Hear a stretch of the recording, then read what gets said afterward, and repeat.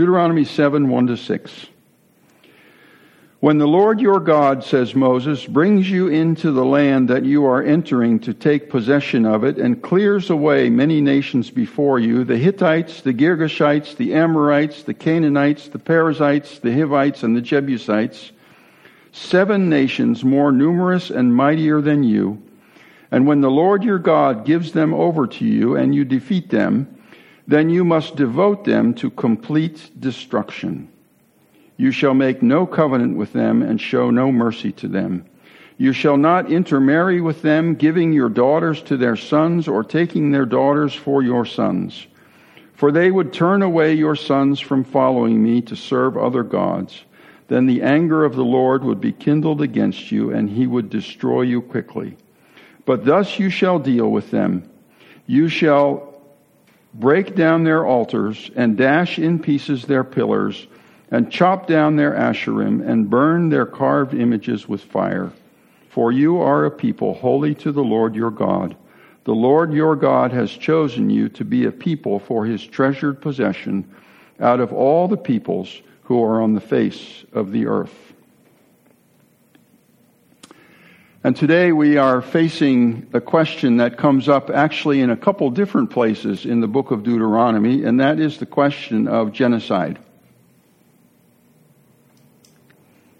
It's very clear in the book of Deuteronomy, if you just read it at its face value, that God has called the people of Israel to go into the land of Canaan and to destroy everyone who's there and everything that they have, except for sometimes, in some occasions, some special things that were used then for the worship of the Lord in the tabernacle. These are very, very strong words. If you look at verse... I just lost it. Verse 2.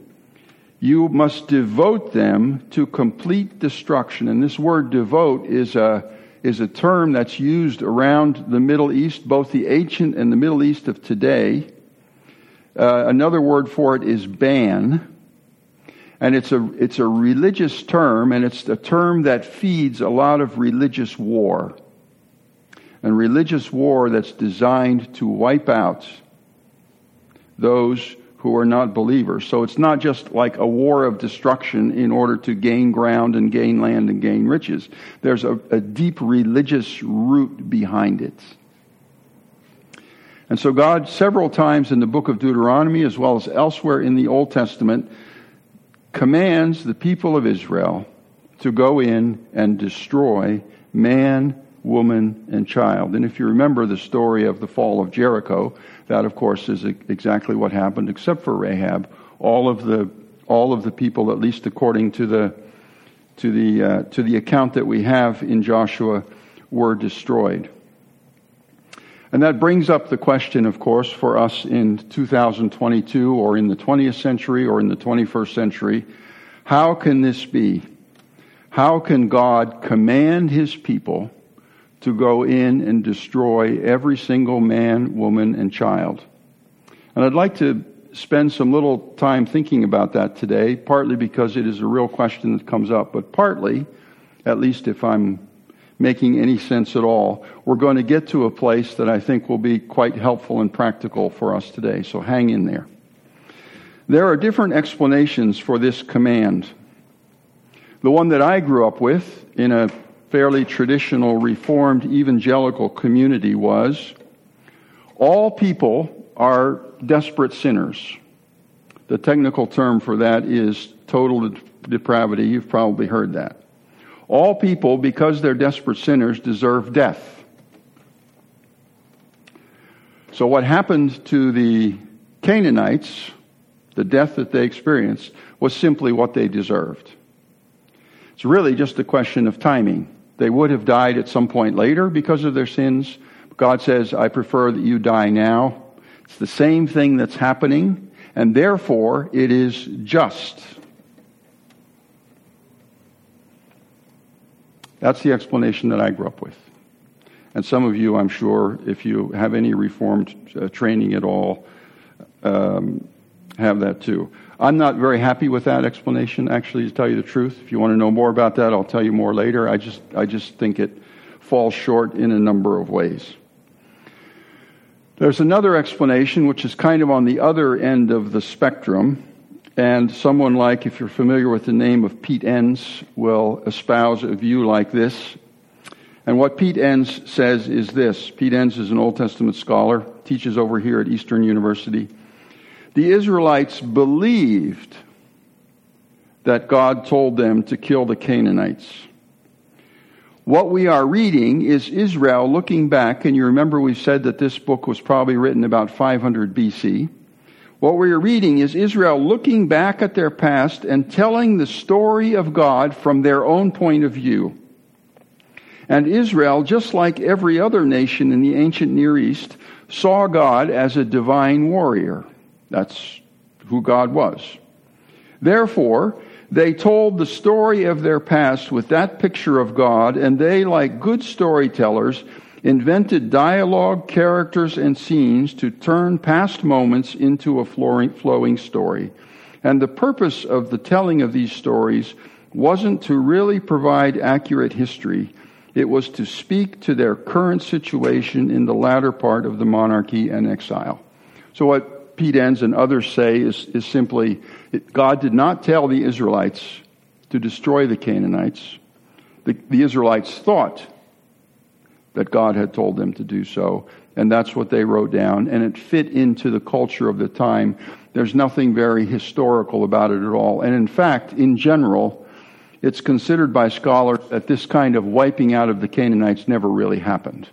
There were incidents like Jericho, perhaps, but even there's some doubt archaeologically about whether it ever really happened. So the combination of the Israelites thinking that this is what God told them to do, and the fact that it probably never happened, is a way to explain, I don't want to use explain the way in a pejorative term, but it's a way to explain this kind of a command in the Old Testament. I'm not super happy with that either, partly because I think it diminishes a little bit this idea of the revelation of God. What is the Bible? Is it really God's revelation? And to what extent can we rely on it? You know, that verse from Timothy, all Scripture is God-breathed and is profitable. So there has to be something in here that's more than just made up by people. Another route that's kind of in the middle and that holds the tension, which I think we have to hold. I'll quote one particular theologian I ran across, but he represents many. His name is Joel Amundsen. He said, yes, there were Israelites that came out of Egypt during the Exodus and went into Canaan. Yes, there was fighting and battles where people were killed. Yes, it was the will of God. Yes, the Israelites eventually settled the land. Yes, the stories about the conquest reflect historical realities, but no, they are not giving a blow-by-blow newspaper report account of just the facts' accuracy. There's a lot of creativity going on in the telling of that history, and that's okay. That's how the biblical writers wrote. So what Amundsen and others are saying is there's kind of a tension here. There's a backbone of history going through it, but there's also a lot of literature, there's a lot of religion, there's a lot of culture, there's a lot of way of expressing things that might not reflect exactly what was happening. Little tiny example of that, a couple of weeks ago, I was listening to a conservative radio talk show host, which I do once in a while, and he was talking about the might of the American military, and he said the American military should be at such a state that if anyone would want to attack us, we would, and I quote, crush them like a bug.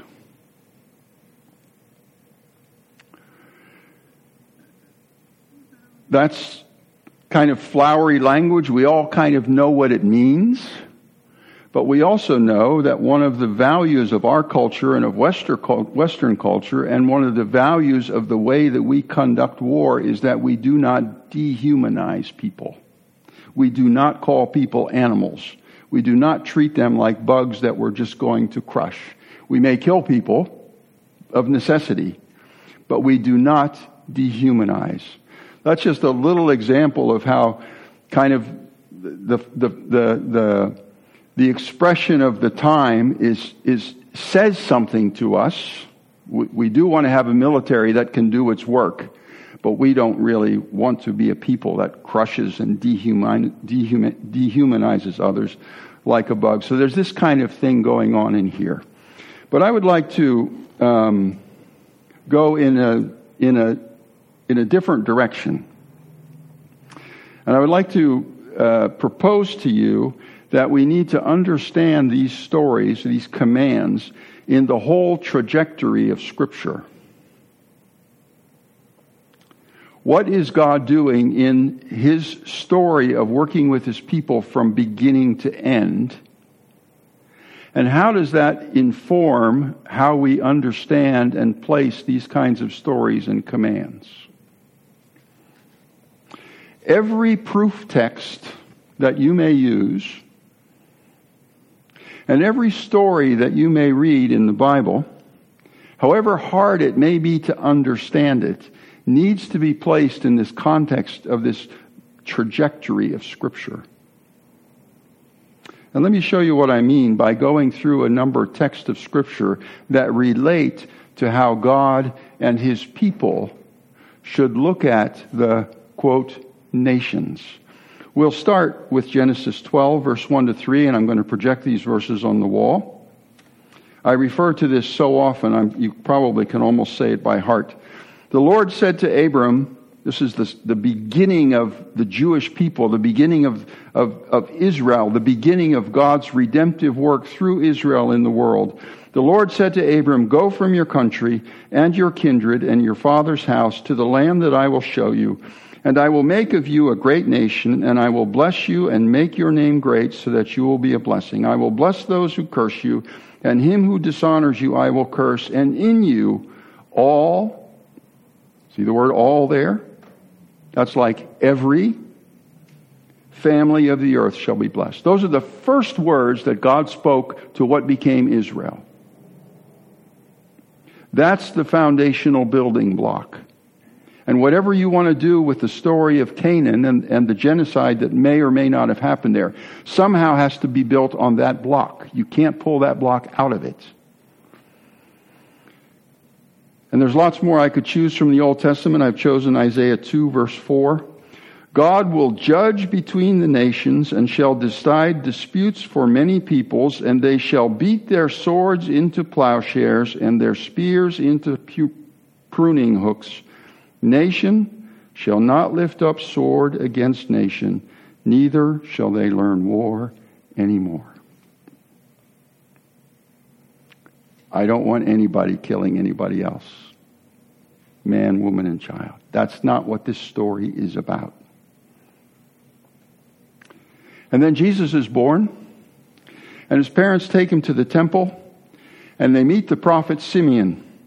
Simeon took Jesus up in his arms and blessed God and said, Lord, now you are letting your servant depart in peace according to your word. For my eyes have seen your salvation that you have prepared in the presence of all peoples.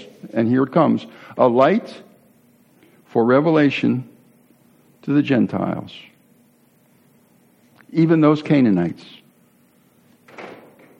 See this trajectory? And then the last chapter of Matthew, again, a passage that I'm sure you know pretty well. Jesus' last words in Matthew to his disciples before he ascended into heaven. Jesus came and said to them, all authority in heaven and on earth has been given to me. Go therefore and make disciples of whom? All nations. There is nobody that you are to exterminate anymore. Baptizing them, teaching them, etc., etc. So all through the Old Testament and all through Jesus' work, there's this view of the nations, and that this story, this localized story, however it actually happened, of extermination and genocide, is a little tiny piece that's got to be understood in this bigger trajectory. And this is a really powerful one. Paul in Ephesians 2, and remember, Paul is planting churches in the Roman Empire, and there's all this tension between Jews and Greeks and Romans and between tribes, and there's all this killing and there's all this genocide and all this stuff going on. And here's what Paul says. Remember that at one time you Gentiles in the flesh, you could think of the Canaanites, were called the uncircumcision by what is called the circumcision, which is made in the flesh by hands. Remember that at that time, in the past, back in Deuteronomy, you were separated from Christ, alienated from the commonwealth of Israel. You had nothing to do with Israel, Deuteronomy, and strangers to the covenants of promise, having no hope and without God in the world. But now, that story of Deuteronomy is dead. But now in Christ Jesus, you who were once far off, who were once Canaanites, who were under the ban, have been brought near by the blood of Christ. For he himself is our peace, who has made us both one, and has broken down in his flesh the dividing wall of hostility. The dividing wall of hostility, that it's my job to kill you, by abolishing the law of commandments expressed in ordinances, that he might create to himself what? One new man in place of two. So making peace, and might reconcile us both to God in one body through the cross, thereby killing the hostility. And he came, Jesus came, and preached what? Peace. No more killing. No more wiping anybody out. To you who were far off, to you Canaanites, and to you, and peace to those who were near. You see, this whole trajectory of Scripture is just blowing up this narrative of religious war, blowing up this narrative of us against them, blowing up this narrative of we're some kind of special people, and you out there are not it. And in some cultures and in some times and in some places, you are so much not it that I feel a call from God to destroy you. You are my enemies, or you were my enemies. And in Christ, this whole story of Scripture is not any longer. There's no us, them anymore.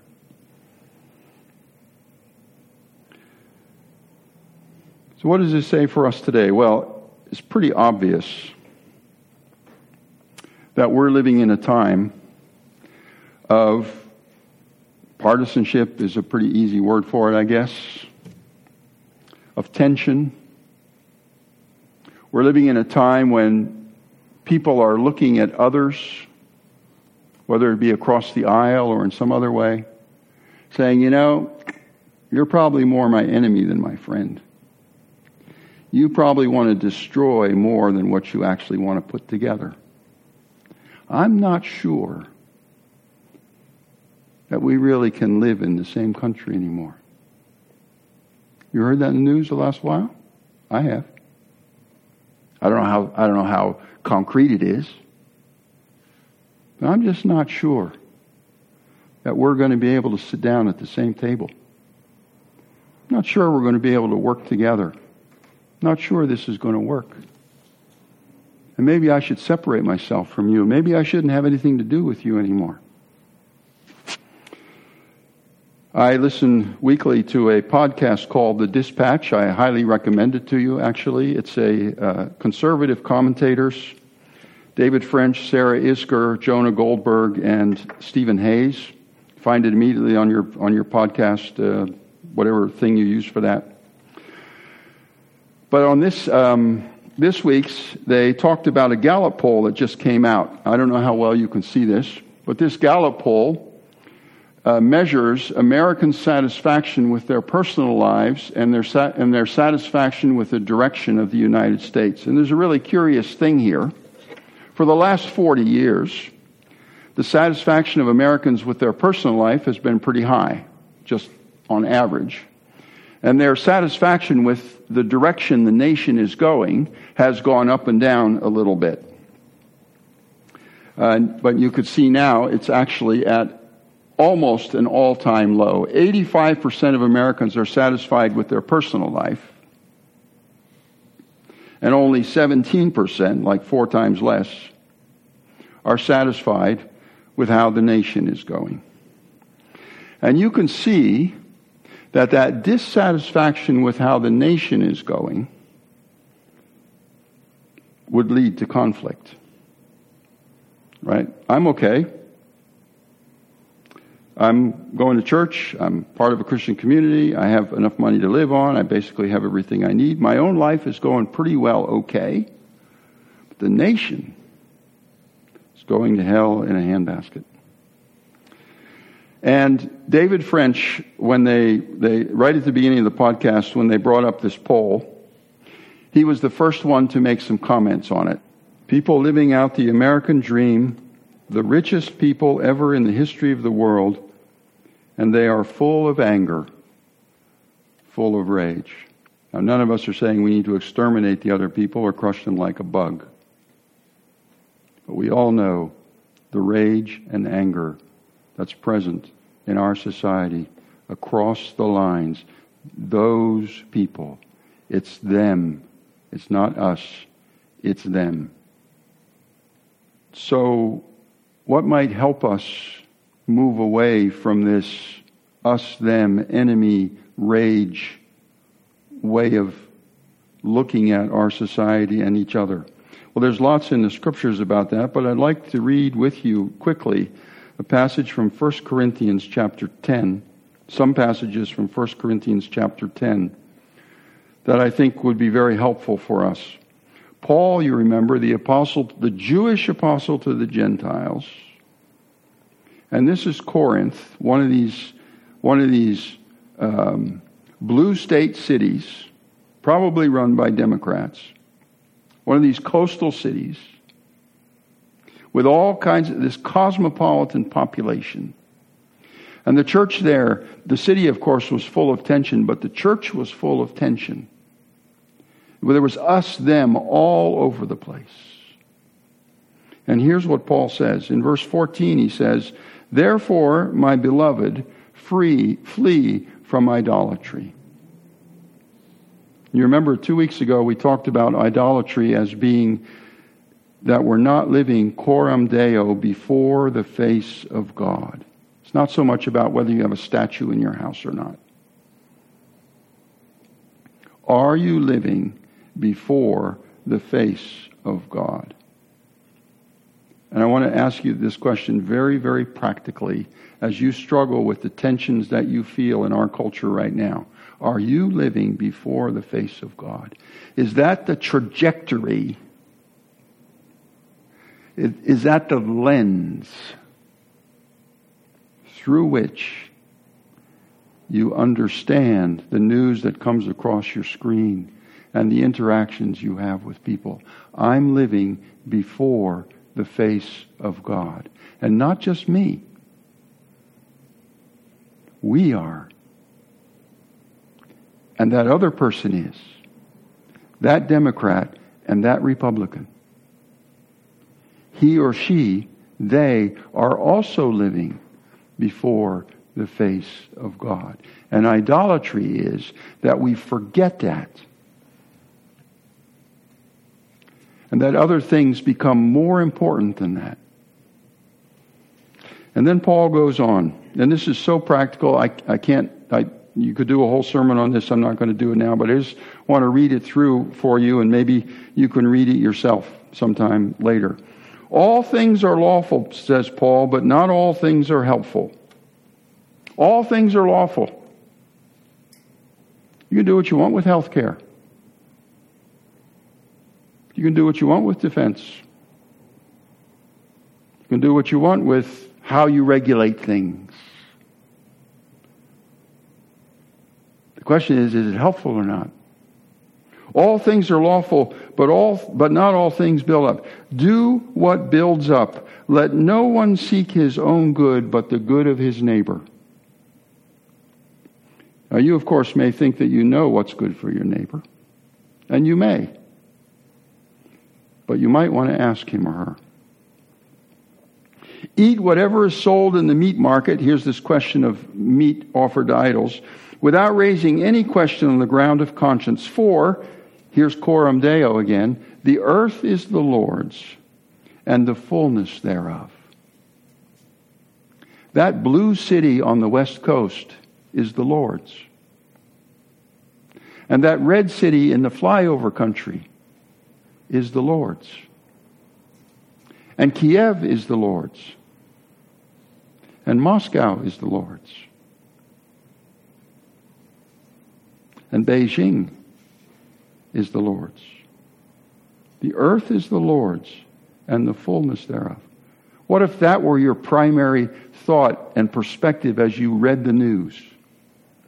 If one of the unbelievers invites you to dinner and you're disposed to go, eat whatever is set before you without raising any question on the ground of conscience. But if someone says to you, this has been offered in sacrifice, then do not eat it, for the sake of the one who informed you, and for the sake of conscience.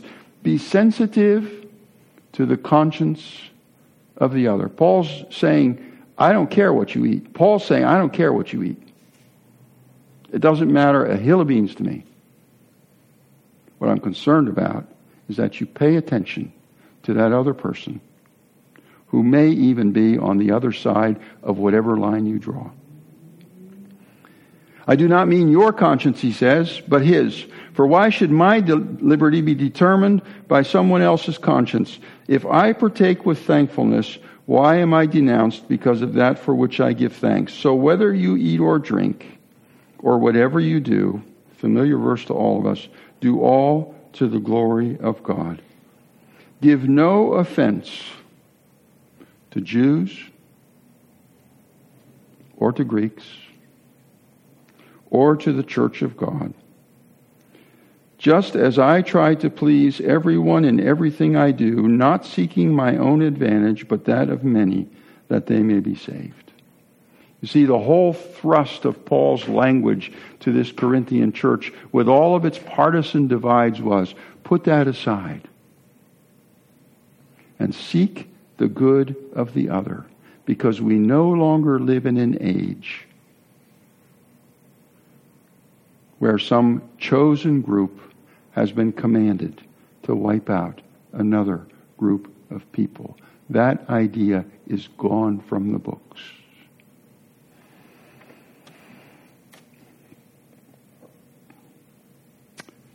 One of the topics that C.S. Lewis addressed in his famous book, The Four Loves, was love of one's country and patriotism. And I thought this might be a good way to end this morning, because it sheds light on this whole topic from another perspective, the great perspective of C.S. Lewis.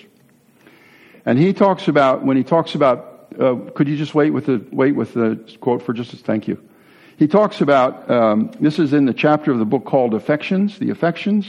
And he talks about patriotism, and he says three things about it. The first one is kind of a positive thing, and the second two things are dangers. So as we read through these quotes, put it in this perspective. Okay, thanks, Rick. Let's go to the first one. First, he says, there is a love of home, of the place we grew up in, or the places, perhaps many, which have been our homes, and of all the places fairly near these and fairly like them, love of old acquaintances, of familiar sights, sounds, and smells. As the family offers us the first step beyond self-love, see what he's saying? From the home, as we start off as kids, it's all about us. The family teaches us, oh, there's other people here. As the family does that, so this, patriotism, offers us the first step beyond family selfishness, moves our glance outward. Of course, patriotism of this kind, next quote, of course, patriotism of this kind is not in the least aggressive. It asks only to be let alone. It becomes militant only to protect what it loves. Listen to this. In my mind, in any mind which has a pennyworth of imagination, it produces a good attitude towards foreigners. How can I love my home without coming to realize that other men no less rightly love theirs. Whether it be Mexico City, or Kiev, or Kabul, or wherever it is. They love theirs. I love mine. Why in the world would I have any amount of negative attitude toward that foreigner, that other person? That's what healthy patriotism grows. The second ingredient, and this is a danger, is a particular attitude toward our country's past. And remember, C.S. Lewis lived through the Second World War in England, which was at that time a huge power in the world. Patriotism was a big thing. The second, as well as history. The second ingredient, a danger, is a particular attitude to our country's past. I mean to that past as it lives in popular imagination, the great deeds of our ancestors. This feeling has not quite such good credentials as the sheer love of home. The actual history of every country is full of shabby and evil, even shameful doings. The historic stories, if taken to be typical, give a false impression of it and are often themselves open to serious historical criticism. I think it is possible to be strengthened by the image of the past without being either deceived or puffed up. The image becomes dangerous in the precise degree to which it is mistaken or substituted for serious and systematic historical study. How are you looking at your past? And then the third thing is not a sentiment, but a belief. A firm, even prosaic belief that our nation, in sober fact, has long been and still is markedly superior to all others. And he's talking about England here, of course. To be sure, this conviction had not made my friend, and I cut out a little part where I had an interaction with a friend, had not made my friend a villain, only an extremely lovable old ass. It can, however, produce asses that kick and bite. On the lunatic fringe, it may shade off into that popular racialism which Christianity and science equally forbid. This idea that our own nation is markedly superior to all others can lead to that popular racialism which Christianity and science equally forbid. All of that to say this. Christ broke down every barrier that exists between people. And certainly we have our differences. And certainly we think differently. And certainly some of the things we think are not even right. And certainly some of the facts upon which we build our beliefs and our actions are not even correct. But just as Christ built a bridge to us, so we build bridges to each other. And we call no one the enemy. And we cancel no one. And we wipe no one off of our book of people that we want to talk with anymore. And there's no one who we want to crush like a bug. Because we are people made in the image of God. And the earth is the Lord's, and the fullness thereof. And through Abraham, promised God so many years ago that every family of the earth will be blessed. And if that's the case, why in the world would any of us, or any of us individually or as a group, cut anyone off? And I see in here an absolute spectacular motivation to move towards the other. And in all the little ways that we have in our power, to really change things You may not change the national discourse at this point, but we really can change things and make a difference and not live in the destruction in which we're finding ourselves right now.